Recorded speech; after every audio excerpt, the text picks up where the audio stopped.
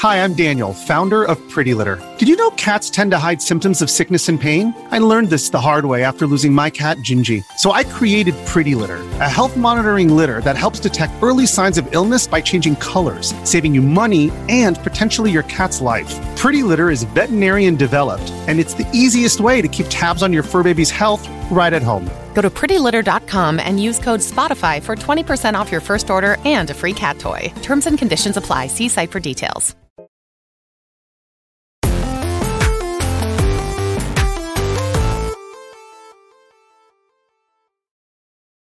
What's up, everybody? Welcome to Kinda Funny Games Daily. I'm one of your hosts, Greg Miller. It's Thursday, June 23rd of the year 2022.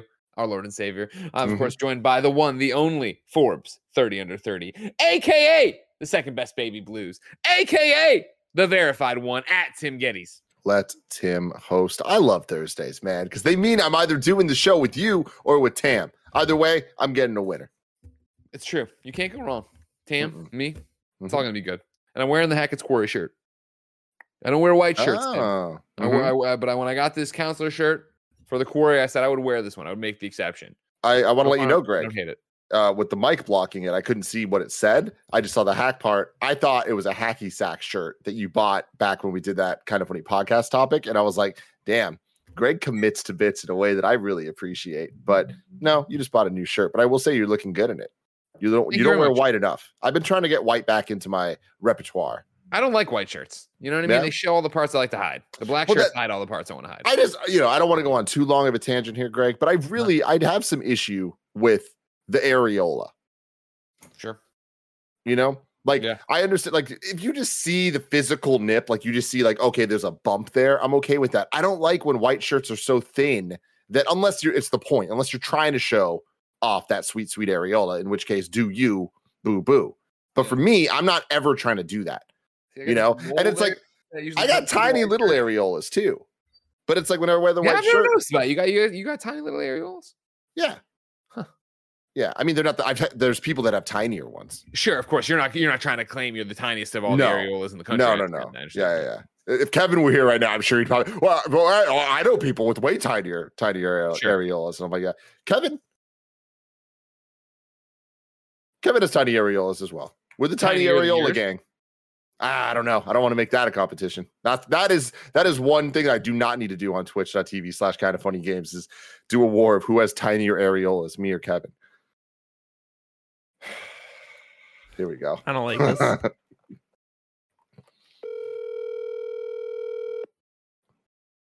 Jace910 said call him. He knew what I was doing before I did it. Hello, Greg Miller. Hello, Kevin Coelho. You're live on twitch.tv/kindoffunnygames. How are you?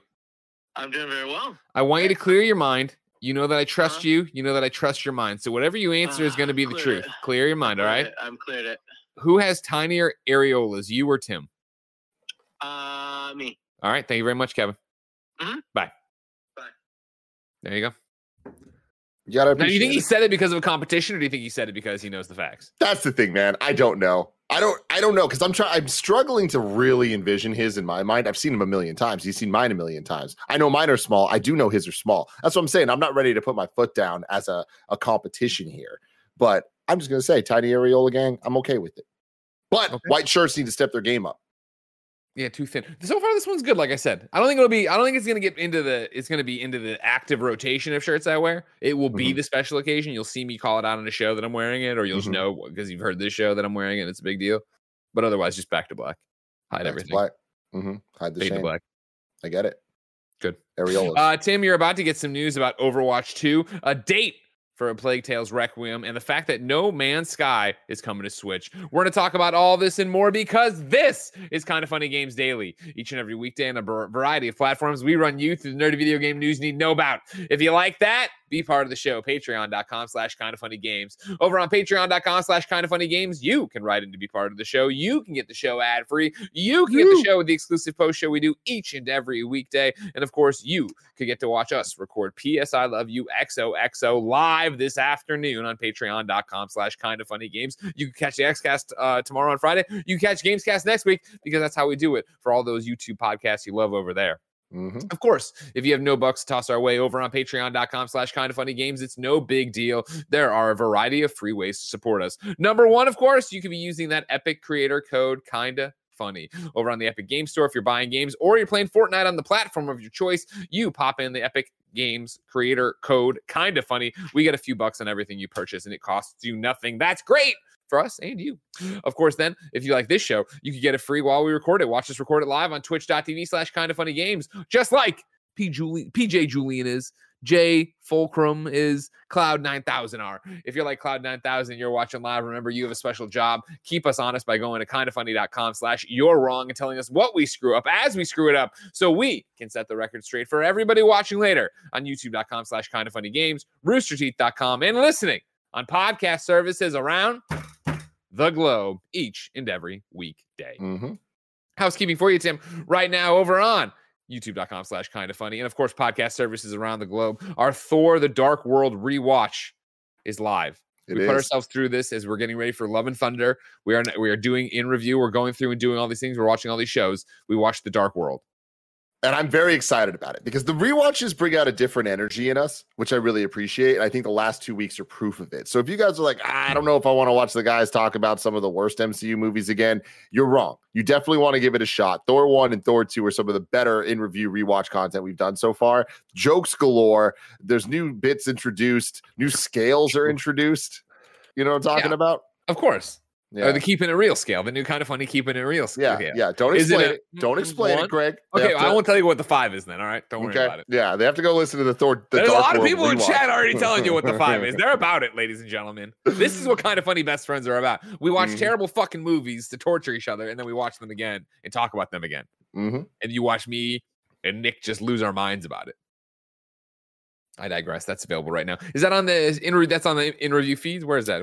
Yeah, you can get it on youtube.com/kindoffunny on the in review playlist, or you can get it as a podcast. Search for Kind of Funny in review. If there's a franchise you love or hate, chances are we've reviewed it and probably rewatched it. Thank you to our Patreon producers, Gordon McGuire and Fargo Brady. Today we're brought to you by Uplift, but I'll tell you about that later. For now, let's begin the show with what is and forever will be the Roper Report.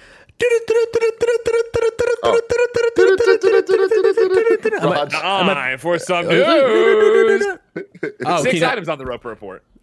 Baker's dozen. I'm not sure who to be let down by. Am I let down by Tim or let down by Raj? Chat, let me know. Well, I never do it's always Kevin or Barrett that does it, right? But I know this is Roger's worst nightmare because I know I was talking to him last week, like, hey man, you haven't run games daily before, like you good? He's like, yeah, I've run other shows, like I'm really comfortable with it. I'm just really stressed out about all the bits and stuff. I don't know, man. Here we are, fucking publicly. Wait, can you not hear me? No. The chat heard me. Everyone heard me. It was right. I think Discord just didn't pick me up. That was weird. That was super weird. I did it. Yeah, sorry about that, everybody. That was weird. I apologize if you're watching live on twitch.tv/kindoffunnygames. I did put up a poll. Who failed Greg, Tim, or Roger? Oh my god. God. Tim's I guess Tim is winning in a landslide, so Tim failed me for sure here. For sure. 85%. Yeah, Tim has failed me according to the polls. That's my life. Number 1 on the Roper Report, we have some brand spanking new Overwatch 2 details for you. Number 1, we'll start over at IGN.com where Ryan Leston writes, it'll replace the original game at launch. It's official, Overwatch 2 will fully replace the original Overwatch at launch. During a Reddit AMA, Overwatch 2 director Aaron Keller confirmed that the upcoming Overwatch sequel will replace the original live service when the game launches in October. Quote, when Overwatch 2 launches on October 4th, it will be a replacement for the current live service, he confirmed. IGN is seeking clarification with Blizzard to confirm whether the original game will still be playable once Overwatch 2 arrives. When the sequel was originally announced back in August last year, Blizzard claimed that Overwatch and Overwatch 2 players would be able to play side by side when playing the same game modes. The original plan allowed Overwatch players to play on the brand new Overwatch 2 maps and as the new map heroes. Then, game director Jeff Kaplan said it was a, quote, shared multiplayer environment where no one gets left behind, end quote. In other words, multiplayer PvP would have been possible across the 2 titles. Now, it looks as though Overwatch will in fact be left behind. It's likely that Overwatch will essentially become Overwatch 2, which was already planned to retain old legacy content while adding new maps and systems. The fact that Overwatch 2 will be free to play means this should be an easy enough transition since no players need to pay for the new game. But this change means it looks as though 6v6 Overwatch is a thing of the past, as Overwatch 2 uses a 5v5 model. In fact, it's likely that the transition from 6v6 to 5v5 is the thing that made the two versions of the game incompatible. Quote, we're using the term early access to indicate that this is just the start of many new things coming to the game, said Overwatch 2's director Aaron Keller on Reddit. We're launching with new heroes, maps, and features, but there are even more of these coming seasonally, every 9 weeks. We recently released a roadmap detailing some of this content, with a new hero coming in seasons 1 and 2, and a new map in season 2. Additionally, larger pieces of the game that have always been a part of our vision for Overwatch 2 will be released to the game as part of the live service, including the launch of the PvE campaign next year.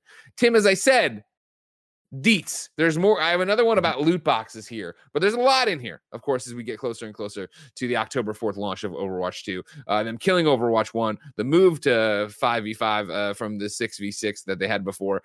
Tim, I know you and me, not the biggest Overwatch players.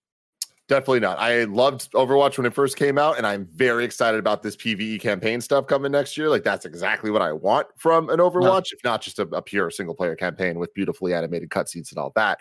But yeah, we know a couple people that might be a little more qualified to talk about this. And that's why, as we were ramping up Games Daily, I turned the Overwatch signal to Slack. I hit it up, I lit it up, and I'd like to welcome to the show the Hispanic heartthrob, Texas treat, Latino hate, clicking heads and ripping to shreds, the globe-trotting, head-shotting, nitro rifle from twitch.tv, Andy Cortez. Hello, Andy.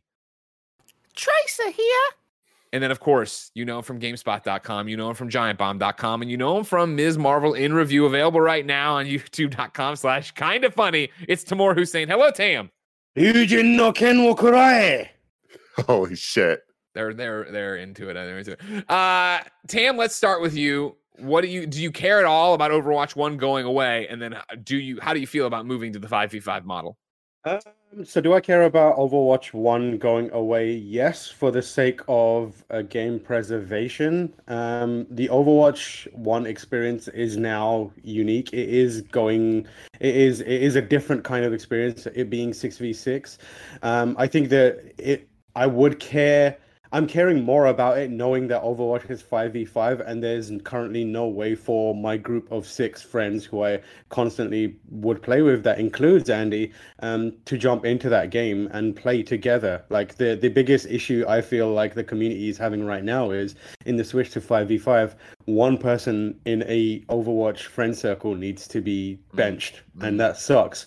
And also, like, the unique dynamics of a 6v6 game, almost from a historical perspective and a game design perspective, there's a lot to look at Overwatch 1 and the meta and how it evolved to kind of like analyze and pick apart in the 6v6 context, and that's probably going to be overwritten. I hope that what they do is I imagine someone out there is probably going to archive it in some fashion. And, sure. Now we have that thing where, they bring back WoW Classic and they bring back Diablo of old. And my hope is that Blizzard does it in a way where they do sunset Overwatch 1, but they do it in a way where, a few years down the line, they can be like, Overwatch Classic is being rolled into Overwatch 2, or we're bringing that back. So I do care about it. Right? Yeah. So, they did talk about some stuff that they didn't say they're gonna make a 6v6 mode. They said that it's not. They didn't really say they're not gonna do it. But they also Aaron Keller told me, he was like, we're trying to figure out things, and one of the ideas we had was a 6-person stack or 6-person team, but one person is kind of just spectating, and you can rotate in and out, which is cool. But ultimately, like the thing about it is, it's also kind of necessary, and it makes a lot of sense. They need to update that launcher. They need to create a common ground for everyone. So I'm not surprised. I am slightly sad to see it go away. And I assume you're voting right now to drop Lucy James from your group, right? It remains to be seen. Okay, there's fine. a few others as well who need to start pulling their weight. I understand. Simon Cardy. Yeah, exactly. Andy Cortez, what's your read on the move from 6v6 to 5v5 and the fact that it's going away, Overwatch 1? I'm with Tam. I'm not surprised by it. I understand the sort of thought process behind it. But I do see this getting added as an arcade mode in the future, as some sort of custom game. it does just it becomes weird in the sense that I think a lot of the player base will become I think this is something that's kind of like going to divide and anger some of the players who maybe don't like the move to 5v5 and were completely fine with it. I think this is something that makes total sense because when Warzone changes a new map, the old map goes away and it's no longer accessible. Like, it's not something I'm surprised by whatsoever, but I do think a lot of the player base will be alienated by it at first, and then eventually we'll kind of just get over it and play Overwatch 5v5. So I'm not surprised by it, but it is kind of a bummer, and I hope that we do see some sort of custom game modes in the future. Timothy Geddes. For Tim and Andy, are you guys, I know you guys are really big Overwatch 1 fans. I know you've had some experience with Overwatch 2 so far. Are you guys in favor of the 5v5 overall?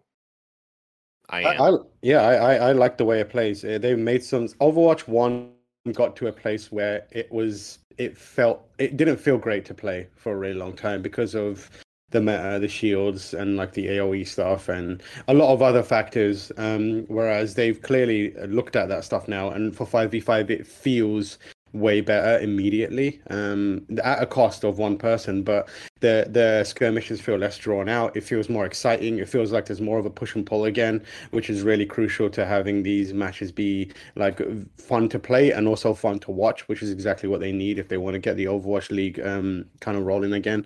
But yeah, I'm in favor of it.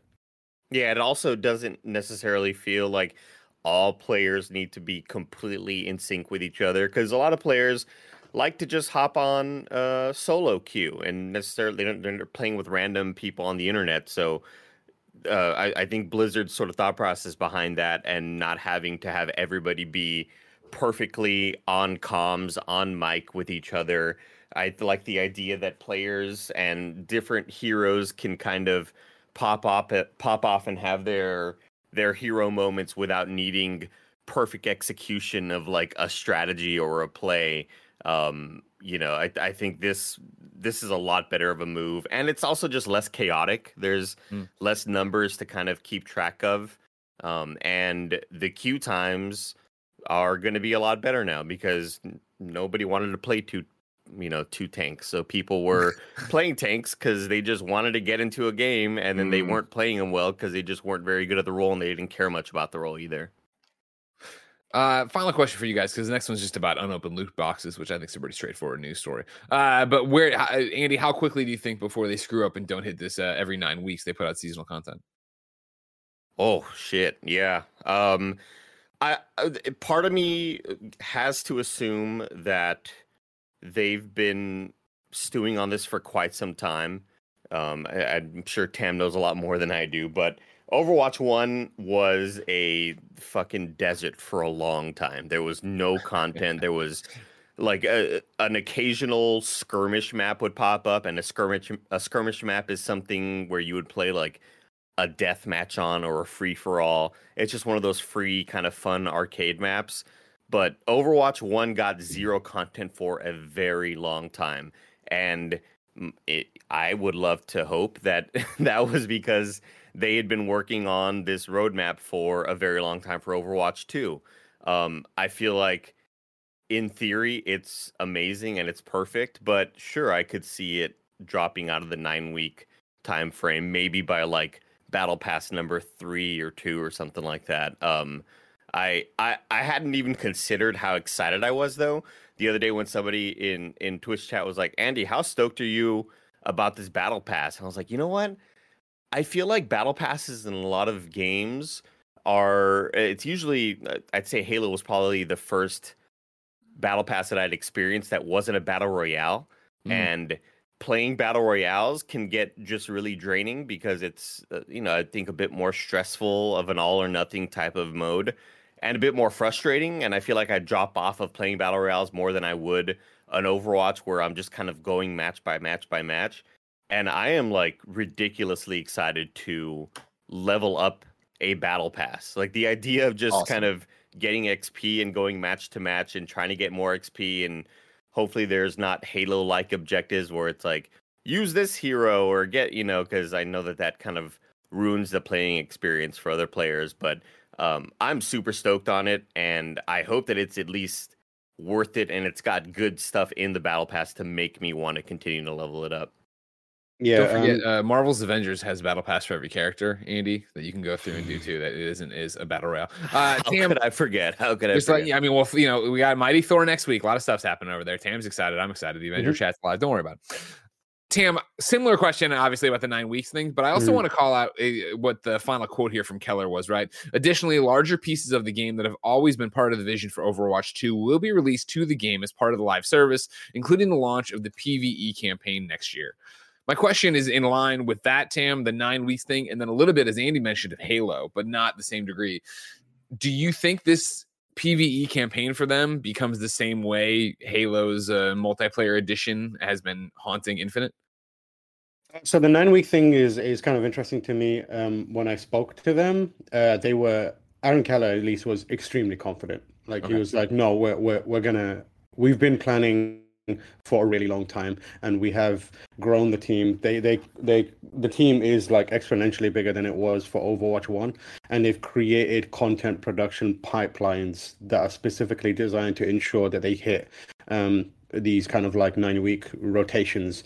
How long that will go for remains to be seen. At the very least, the first year will be fine.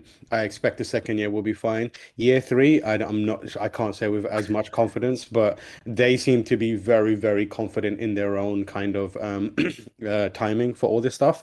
In terms of the PvE becoming a kind of white whale style thing for them, I'm inclined to believe that they are in a good spot with PvE. And the reason they talked about kind of decoupling it was the kind of production and also the kind of rollout of Overwatch was being hampered by having them tied together. PvP couldn't go until PvE was ready and vice versa. And the content kind of split was kind of making it hard to produce content and get stuff out. So that's why they decoupled it. I think where they're at now is in a much better position where they can independently work on PvE and make sure that when it's ready, it's out and it's done, and it doesn't have to, and content for PvE doesn't have to wait for it and vice versa. So I think I'm pretty confident that it will come out when they say it comes out. What's interesting to me is going to be whether they continue to support it going forward. I think they would. I'm not sure if the kind of support for PvE will roll out on the same like 9 week style cadence as the PvP stuff.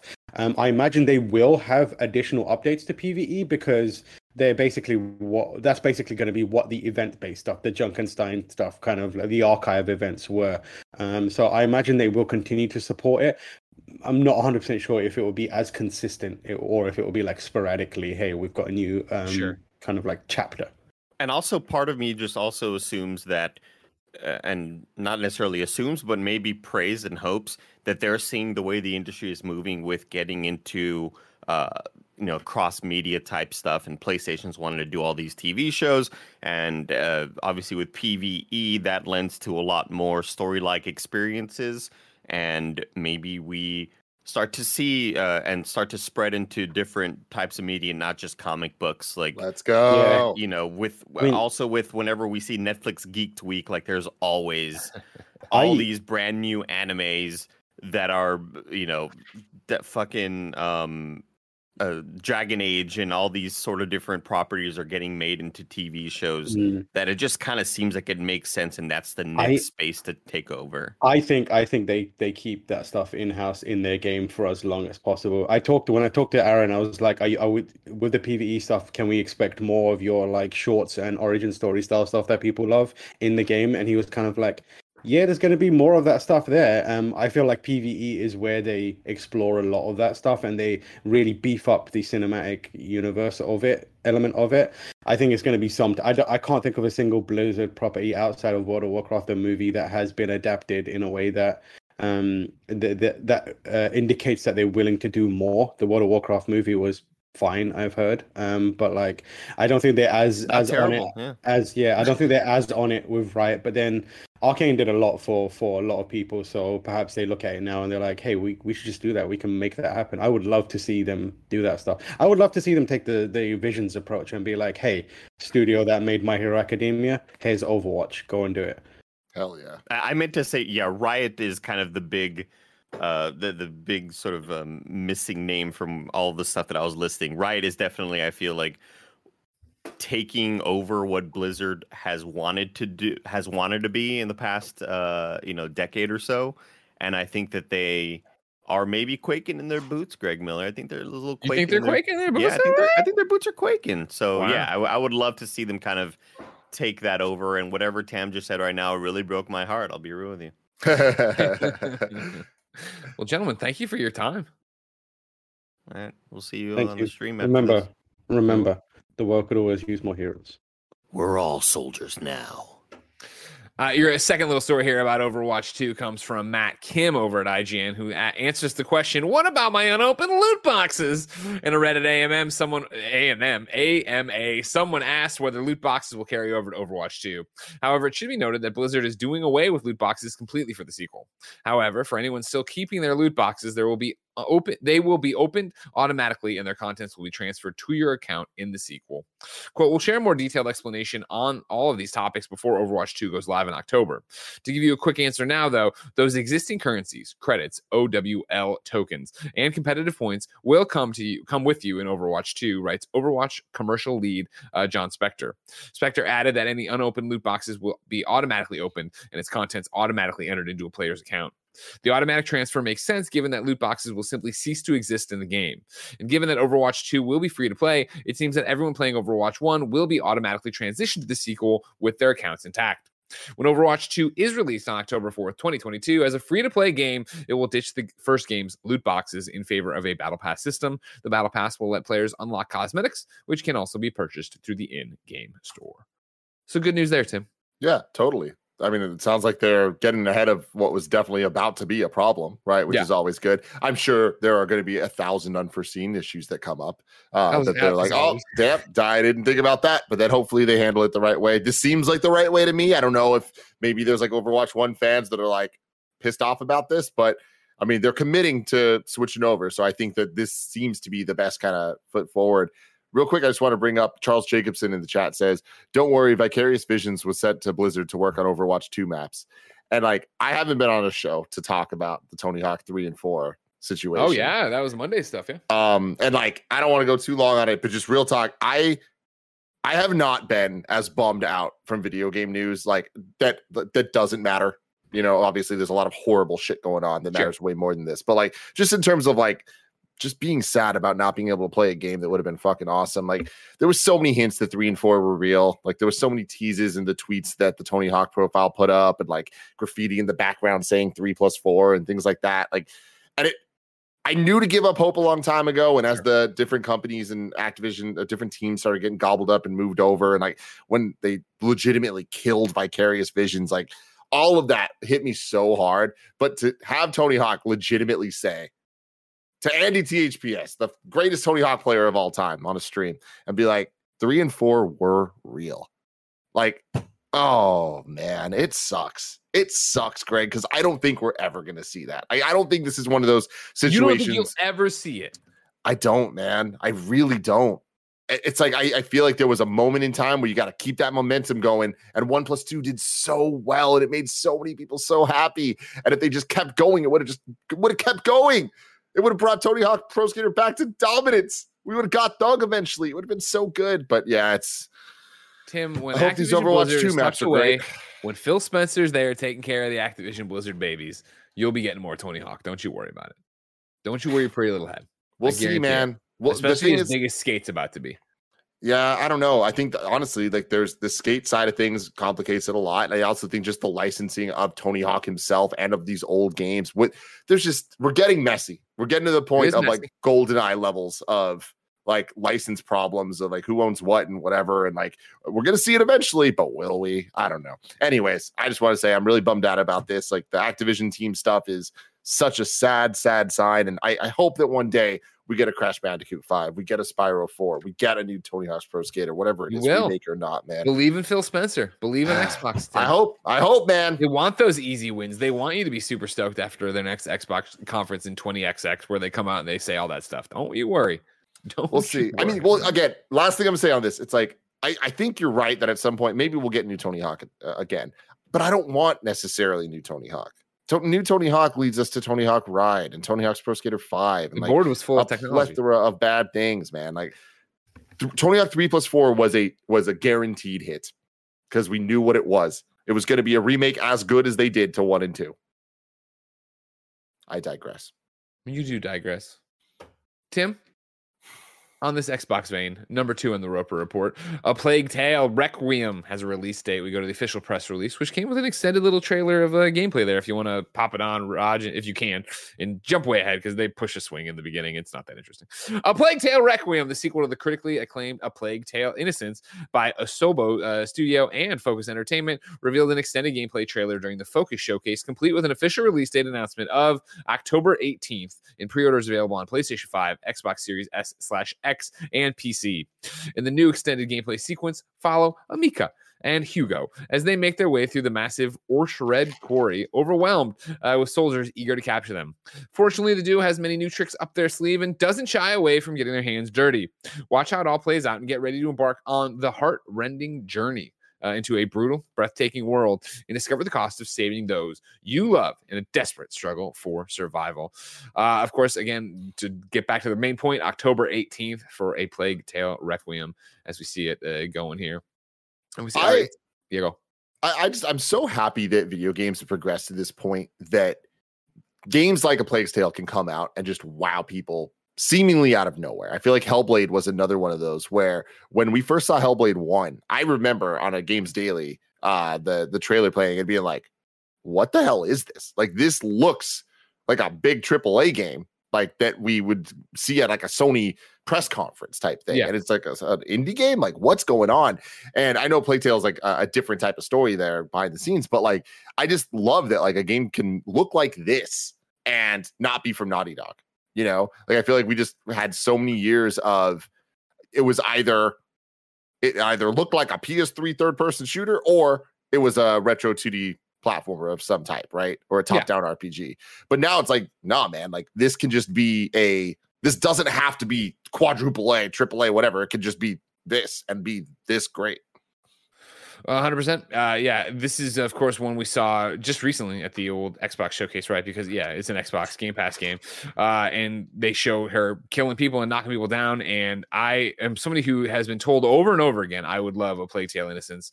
During Game of the Year for that year, I started it and played a couple hours of it, and it didn't grab me. But since seeing the demonstration at Xbox and now this morning watching through this extended thing, I have, of course, re-downloaded Plague Tale Innocence to get ready for October 18th. Again, coming day one to Game Pass if that's where you want to get it. Also, in kindafunny.com/you're wrong, missing link 000 writes in and says, I pronounced the name wrong of the main character. It's Amicia. I apologize. Amicia. And her brother Hugo as they go through. And after I play it again, or play it, period, I guess I'll be able to know that or whatever. This looks interesting. Now she's out there killing people. Yeah, let's go do our thing, you know? Mm-hmm. Good stuff. Speaking of doing our thing, let me tell you about our thing, patreon.com/kindoffunnygames. Over on patreon.com/kindoffunnygames, you can write in to be part of the show. You can be a Patreon producer. You, of course, can get to watch PS I Love You XOXO live today as we record it over on patreon.com/kindoffunnygames. But of course, most important for right now, you go to patreon.com/kindoffunnygames to get all the games shows without ads. But since you're not there, here's a word from our sponsor. Shout out to Uplift for sponsoring this episode. I've been using my Uplift desk for well over a year now. I love the thing so much I decided to write a rap song for them. The build quality is real good. It's made of real high quality wood. They didn't ask for it, I just did it anyway. Getting my Uplift desk immediately improved my mood. Whenever I'm on shows, I'm standing up, I'm feeling a lot more energetic. And also I kind of feel like I was just maybe creating some bad habits sitting down at a desk all day. I would move my legs up, I'd sit underneath my legs on my chair, and eventually all that stuff just created really bad back pain for me. Choose from laminate, whiteboard, bamboo, solid wood, butcher block, or even custom solid wood or laminate options. Uplift Desk won New York Times Wirecutter's Best Standing Desk from 2019 to 2022. And while I'm at it, I'm just going to give them an award as well. Best Standing Desk that I use in my bedroom from when they sent it to me until now. Uplift Desk have a 15-year warranty. They ship the same day you order with free shipping and free return shipping. So if you've been feeling the effects of sitting at a desk for 8 hours a day, maybe you want some more energy in your life, maybe you want to do squats in the middle of a Zoom call or something, uplift your life. Go to kindoffunny.com/uplift. Number 3 on the Roper Report, No Man's Sky. No Man's Sky is coming to Switch. This is Ian Walker over at Kotaku. Hello Games is bringing massive spacefaring, I thought it was farming, sim No Man's Sky, and most of its updates from the past 6 years to Switch on October 7th, the company announced this morning. A physical edition of the complete remastered PlayStation 5 version is also planned for the same day. Quote, No Man's Sky on this tiny portable device feels both completely natural and also totally improbable at the same time, said Hello Games director Sean Murray, who you see if you're watching live playing right now in the trailer. This has been a real moonshot for our small team. No Man's Sky is built around procedural generation, which means the console generates everything you see. This makes it so much harder to bring our game to something like the Switch. But I think the team never seems happier than when they are trying to do near impossible things, end quote. Folks who pick up No Man's Sky on Switch will be able to experience all the content through the game's Prisms update from June 2021. If the rapid montage of logos in today's trailer is anything to go by, Hello Games has released 3 additional updates, Frontier, Sentinel, and Outlaws, since then. Tim, the journey of No Man's Sky. Dude, I will never forget me and you being down in Austin, Texas, when No Man's Sky actually came out. We were at Rooster Teeth. This was back when Ashley Burns was still there running their like daily news show. And we were in the room with her as her and the team had to like report on just the disastrous launch of this game, right? And it felt in that moment like No Man's Sky was doomed, and it was one of the biggest doom stories in video game history, right? Here we are, many years later, to be fair, many years later, and the game is essentially as complete as they originally pitched, and it's coming to Switch. Like, whoa, what a comeback story in so many ways. And we've talked about it over the years, and they've had so many successes, but it coming to Switch just feels like the perfect cherry on top, right? At the end of the day, they did it. They figured it all out. Yeah, I mean, you talk about comeback stories, and I think that when you burn goodwill, it is so hard to get out from underneath that. And, bigger companies are able to weather that storm, obviously, because they're putting out so many games and have so many people and don't really care. But for Hello Games to be this small, independent studio that you really knew from the Joe Danger games or whatever to come out and be put on the PlayStation stage over and over and over again for No Man's Sky, and then have it come out and not be what they wanted it to be and not be what the audience wanted it to be. The fact that they put their heads down, hunkered down, and went through and made that game into what they wanted it to be is incredible. And so I just put in a whole bunch of hours on PlayStation 5 last month I think it was, and man, that game is so much fun. Again, as somebody who played it and enjoyed it for what it was at launch, it's crazy to see how far it's come and how much it is now. That trailer that was scanning all these different things, seeing all these different people. Game came out August 7th 2016. Almost, maybe not a full year, but like almost a year, maybe a half year, whatever, from the Switch launching. Like, this was before the Switch. That's wild, man. And here it is coming to Switch. I will be fascinated to see how it runs on Switch on October 7th. You know what I mean? We have the nice trailer and whatever and stuff. Like, what's it really going to look like? How much pop-ins are going to be? What's going to go on? But we'll see. We will see. Number 4 on the Roper Report. Former Days Gone director teams with PlayStation veteran to form new AAA studio and announces a Web 3.0 game. This is Matt Purslow over at IGN. Deja vu. We hear this a lot, don't we? 2 Sony veterans have united to set up, and I'm going to call it Lethos. Does that sound right, Tim? Because it got the double I in there. Lethos. Like me or we. Yeah, Lethos. A new AAA game studio. Lethos' debut game will be Ashfall, which the studio describes as the, quote, first true Web 3.0 AAA game for PC, console, and the Hedera network. Yep, it's another blockchain idea. Lethos has been set up by Michael Moonbauer and John Garvin, 2 veteran PlayStation developers. Moonbauer was once head of PlayStation Visual Arts, where he worked on projects including Uncharted, The Last of Us, and Days Gone. He left Sony to become a founder of That's No Moon, a role he left less than a year later. Garvin, meanwhile, was creative director on Days Gone and Siphon Filter at Sony Bend Studio. He, by his own admission, was fired from Bend for being a, quote, disruptive personality. In a talk with David Jaffe, Garvin said that he, quote, had a few heated arguments at the studio and that he sucked at being a people person, a skill required in his position at the helm of a large team. Ashfall is described as an open world game set in a land ravaged by global warming, mysterious energy fields, and warring enclaves. It apparently starts as a narrative-driven single-player game, but later evolves into a PvP and PvE game. Ashfall will also plug into the Hedera. Am I saying that right? I don't know anything about these stupid ass blockchain things. Hedera, is that what something? Hedera Network, a blockchain system that will allow players to build, sell, and trade with exclusivity being the focus. Such a word suggests that Ashfall's scavenging and discovery elements results in NFTs. This comes despite the gaming community expressing overwhelming disdain for blockchain projects, so much so that companies like Team 17 and GSC Game World have had to backpedal on NFT ideas.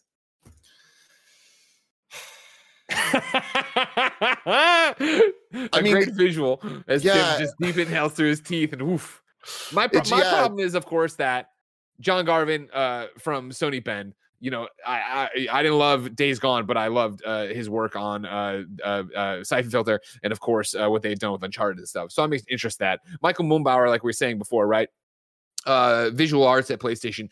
You might know the name or Visual Arts from when it broke recently, right? Because it was when Michael left before he went to That Snow Moon, but after he left that, where he was like, hey, we wanted to do an Uncharted remake of Uncharted, but then they said we should do Last of Us, and then we started it, but then Naughty Dog took it over, and yada yada. That report that came out, I want to say Bloomberg with Jason, I was quoting Michael Moonbauer over there and stuff. So the PlayStation part of this makes me excited. These guys know what they're doing. They're making interesting things. The concept art they showed for Ashfall made me go, okay, because it was like Seattle with an erupting volcano and the Space Needle there. And then even talking about it, the way they talked about it in their tweets, and then a little less here, but more in the tweets, made it sound like a Division kind of thing, right? Of an open world game set in land ravaged by global warming. It's got PvP and PvE. There's some of the stuff I didn't even see this one. That's actually way doper than what I saw on Twitter. What I put in Slack to begin with in KFGD was the Twitter thread, Raj. That totally works for what I'm talking about. But if you wanted the actual one I had looked at,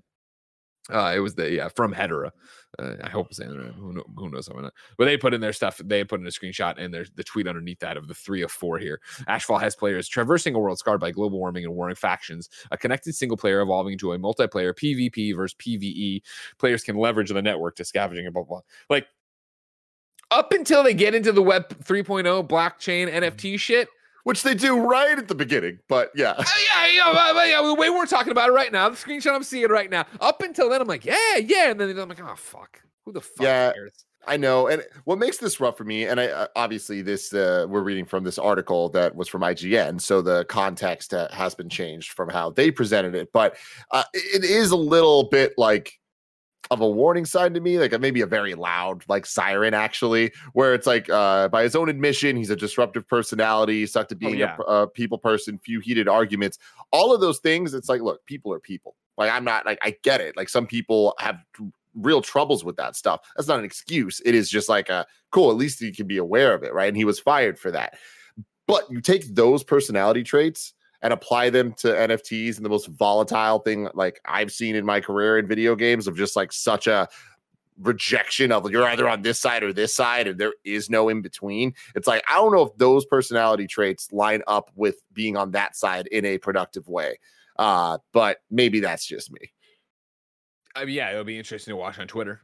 As when I was glancing at it today when it first got announced, obviously it's not a huge thing in terms of news, but it was the usual, like, nobody fucking cares. nobody wants this thing. I'm like, strong personalities here. I predict internal issues. Like, it's all that stuff. Like, we don't know what's going on over there internal. You can only talk about the pitch of the game, and then I think the disappointment in bringing in Web 3.0 blockchain NFT shit. I mean, the thing is, it's not like the biggest issue with this is it's not just bringing in that stuff. It's like that is the focus. Like, that's what it is. It's like it's first true Web 3.0 AAA title. It's like, oh fuck. Like, Jesus Christ, please don't do that. Can you stop? We don't. We'll see how it all goes. Roger, I'm tossing you another one. I'm just shoving it into Kind of Funny Games Daily. George Cruz over there, Kind of Funny best friend, also employee of Pop Agenda. He put up this amazing tweet today that I love so much, where he did the Dark Pictures anthology, the Dark Pictures. God. No, what was it? Yeah, the Dark Universe. Thing with Tom Cruise and Russell Crowe. He put that up, and then he goes, former AAA, and then he puts in brackets LA/Santa Monica/San Diego developers announced a new quadruple A studio working on an unannounced single player title funded by insert megacorp here, or maybe Saudi Arabia here. Like, it's very accurate. That does seem to be incredible. And that's my thing of looking at this in like, obviously a great joke from George, but then reading through this, you do wonder, okay, like, will this game come to be? Like, it was let me check. I saw this from Steven Totillo today. He was the first I saw when I woke up and looked at Twitter, and he had put in there like, this is another web thing here that's happening, Web 3.0 or whatever.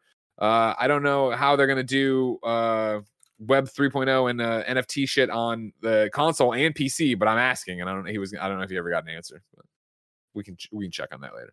Right now, I can't spell Totillo, so I can't. We'll keep our eyes peeled to see what happens over there with Lethos. But there you go, Web 3.0 happening.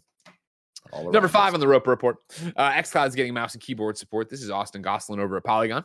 Microsoft's Xbox cloud gaming service, xCloud, is getting a few upgrades in the near future.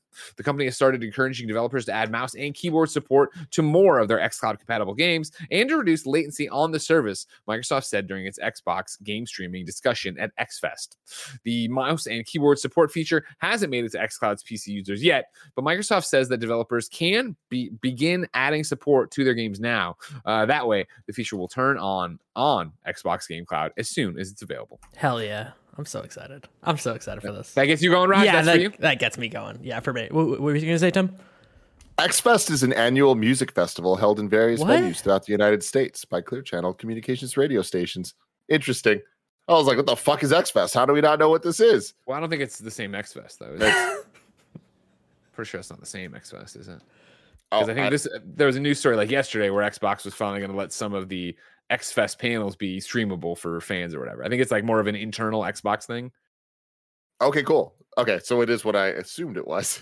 Yeah, it's not a music fest. We're in the middle of the music fest. So like, let's talk about xCloud. I've never heard of XFest. So that's interesting. I'm not shitting on you. It's a very normal jump to make. Hold on, let me get you an article about that. This went in a very different direction than I expected it to. I saw XFest. I've never heard of XFest. I was like, damn, XFest is a dope ass name for an Xbox like fan convention thing. And I Googled it, saw the music thing. I'm like, oh, I wish it was Xbox. But now you're telling me it is Xbox. That's good. Congratulations, XFest 22, Microsoft helps developers be better. For several years, Microsoft has become accustomed to organizing roundtables and other conferences dedicated to professionals. Blah, blah, blah, blah.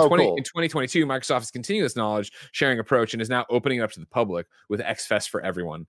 The XFest is a Microsoft event organized around the creation of video games. Developers from different studios share their knowledge and skills and allow creators to quickly gain expertise on new contents or complex subjects. Several conferences, blah, blah. So, it's GDC for Xbox. Xbox is own GDC. Fuck yeah. Very cool. And also, this new story is awesome. Like, xCloud continues to just build its dominance for the future. Mouse and keyboard support, obviously huge for a lot of people out there. And just that versatility, man, it's what's necessary for these type of systems to work. Is it needs to just work the way you want them to, the way you need them to at any given moment. Steven Totillo tweeted today, by the way, about the thing before I finally was able to find it. They're making a Web3 game for PC and console called Ashfall. Not sure how they expect to get a Web3 game onto consoles, but I'm asking.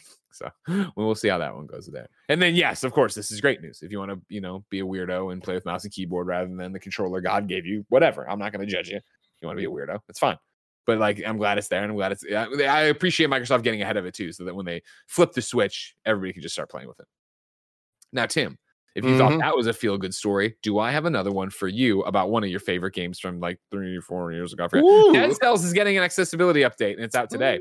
Evil Empire and Motion Twin today announced that the latest update to the multi-million selling Dead Cells is now live across PC, Switch, Xbox, and PlayStation. Quote, Breaking Barriers introduces a variety of optional accessibility settings for players, making its signature, tough but fair gameplay available to a wider audience for the first time. The developers work closely with the Able Gamers organization and various legends from the Dead Cell communities over the past months to design and test these new settings for people with disabilities, as well as the game's new assist mode. Quote, the intent of this update is to allow players who struggle to or cannot play Dead Cells to be able to experience the game as we intended. We had feedback during beta testing that some people who don't need assist mode will use it regardless, and the result is that they won't play Dead Cells as a challenging roguelike, said an Evil Empire spokesperson. Quote, we put multiple messages regarding this in game, but in the end, it's up to the player how they want to enjoy the game. However, we will not disable achievements for players who use these options. We are not going to make it possible for people to play the game and then take the achievements away from them, end quote. The new options in this update include mobility input adjustments, such as hold to second jump / roll, customizable controls, and more, along with visual options like UI size and transparency, font size, type, customizable background colors, filters, no blood mode, plus many more. Everything is collected in a specific accessibility menu to gather all of the options in one place. Assist mode exists in its own menu and contains multiple lives, auto hit, adjustable trap damage, and enemy health in percentage increments, plus toggleable options for slower parry window and trap speed. An option to instantly reveal the whole map for players who struggle with spatial awareness. In addition to the Breaking Barriers update comes with it 8 new weapon reworks and a reduction in game item cost to allow players to unlock new weapons more quickly alongside the crucial life and gold upgrades. Regarding future free content updates, a spokesperson for both studios said, quote, "If you're a Dead Cells player who doesn't need any of the content that we're introducing in this update, don't worry. We have plenty of shiny new things to introduce to Dead Cells this year," end quote. Hell yeah. I mean, fantastic. Dude, Dead Cells is one of my favorite games of the last couple of years. I mean, maybe of all time. Like, it was such an incredible experience and like such a intro to a genre for me that was just like such an eye-opening experience of like, oh, I do like this type of game. And one of my biggest issues with it was I wish that there were more ways to play it, for me, even personally, just like to be able to speed some things up or like just change my experience with it. I can't even imagine how much this opens it up for millions of people on the planet to be able to experience such a special game. Like even Nick got addicted to Dead Cells, which was so crazy to see. But this is awesome. Like, I feel like, especially for a game that is this fantastic, this recent, but getting a little old at this point, like old relatively, right? But for them to still be going back and improving the game and making it better with these type of things that are actually going to make the game more accessible to more people, I think is awesome. And like, this is the type of, we talk about game preservation a lot, right? And like making sure we're maintaining the history of games, that old games are playable and all this. This is the type of stuff of the reaction of that kind of happening with forward thinking momentum, where let's take the modern classics of right now and make sure that they can grow with the industry and maintain classics forever and be accessible to as many people as possible. It's a win-win for everyone. 100%. Yeah, I think it's great. I think you should see more games do this. Yeah, I think Dead Cells did it in a really great way too, of like, all right, cool. Obviously, they're a small team. Obviously, they're working on the game they have a vision for and they put it out. And then you get the feedback of, I'm sure Able Gamers, I'm sure, you know, our friend Blind Gamer Steve Saylor, I'm sure there's people out there who are like, this, I'd love to play this, but I can't. And so to see them, you know, take their success and rather than move on to the next project, put something out there that, okay, let's expand this so other people can play it. I think that's great. I think that's awesome.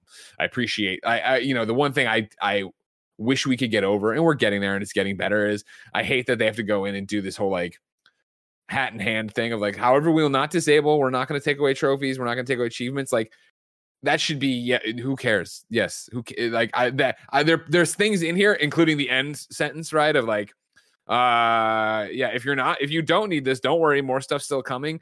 They're clearly putting these in there, and whoever's doing PR for them is doing great PR of putting them in there to seed the counter arguments that are inevitably going to come from the people who are like, they're ruining the vision of the game. That platinum won't be as good as my platinum because they didn't, blah, blah, blah, blah. Like, oh, they wasted their time on this, and this is what that, like, I appreciate that they have it in there. They're doing their job, and they're doing a great thing here. It's just like, it sucks that you still have to have those like emergency eject clauses and statements because you know how the internet's going to react to this. I can see what you're saying for the last line a little bit, but I actually think that the trophy situation, the achievement situation, is the opposite, where I think it is them kind of like really owning it in a way that's like them not being like, oh, don't worry, it's not affecting your stuff. It's more just like, no, we're standing by this. Like we're making a decision that is against the wrong people out there. I know, but I'm saying I'm looking forward to press releases not having to talk to the wrong people. Because the wrong people are such a small group that who the fuck cares that they're mad that their little trophies aren't as much, their trophy has been in their eyes besmirched by this. But I also think that this is speaking to the people being like, hey, you can get trophies and achievements. Don't worry.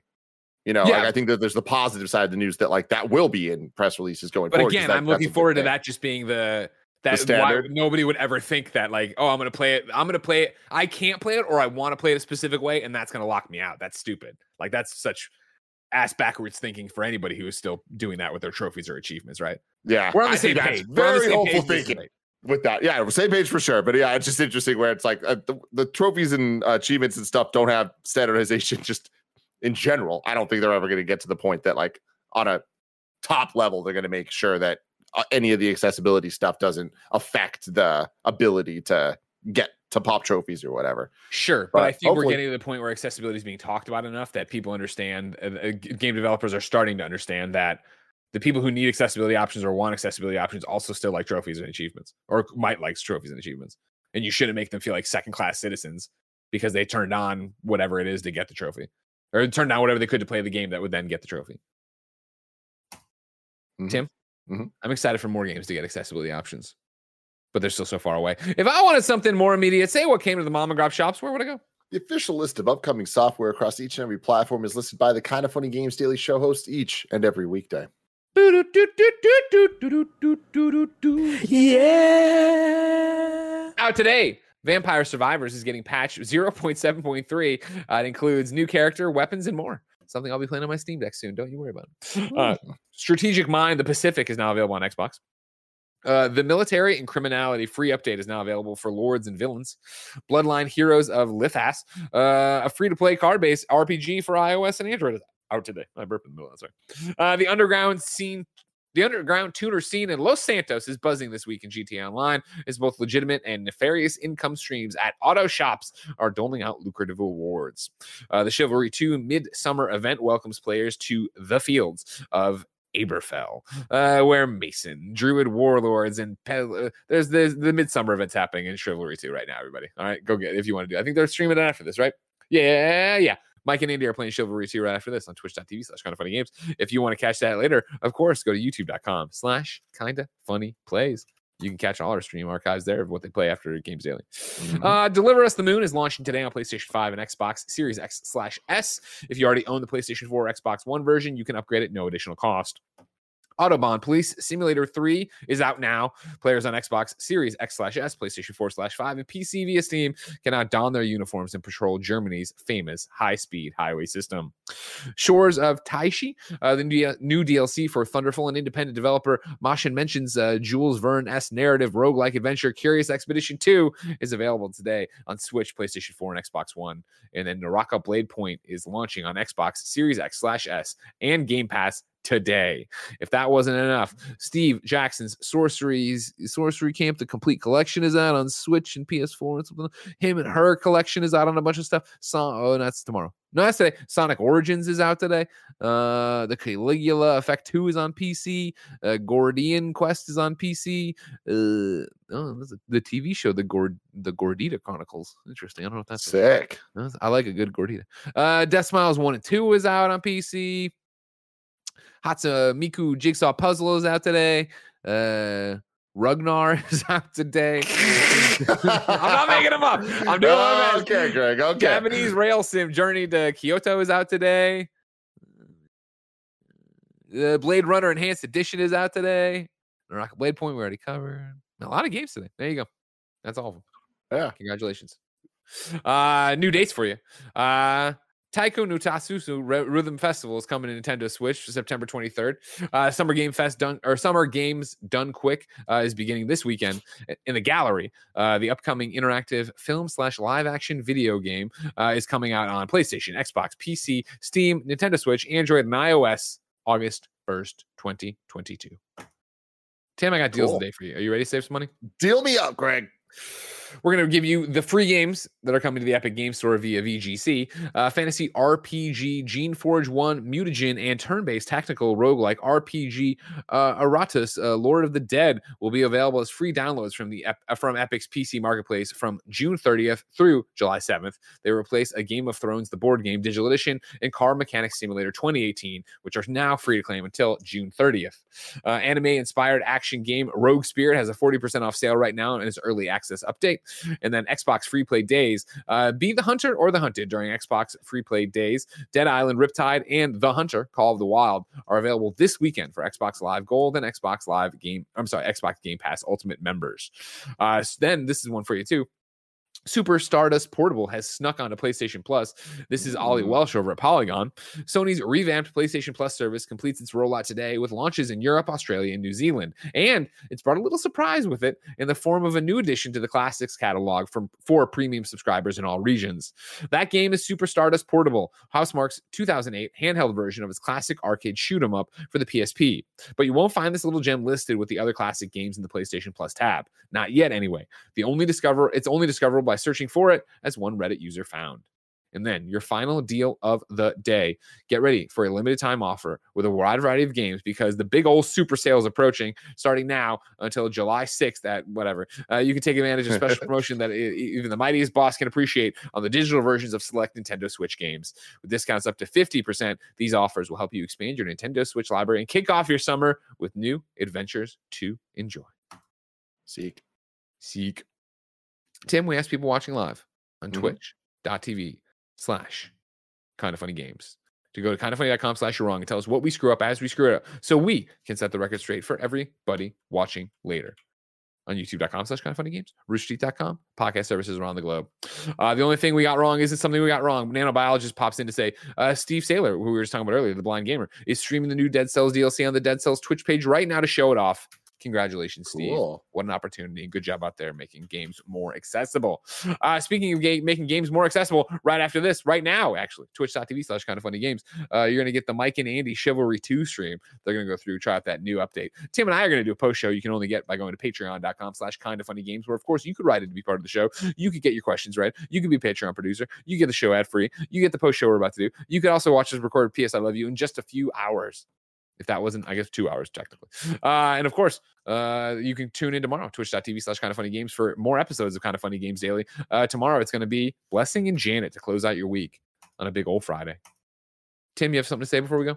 I do. It is officially, if I'm doing my math right, a week away from my birthday next week, June 30th.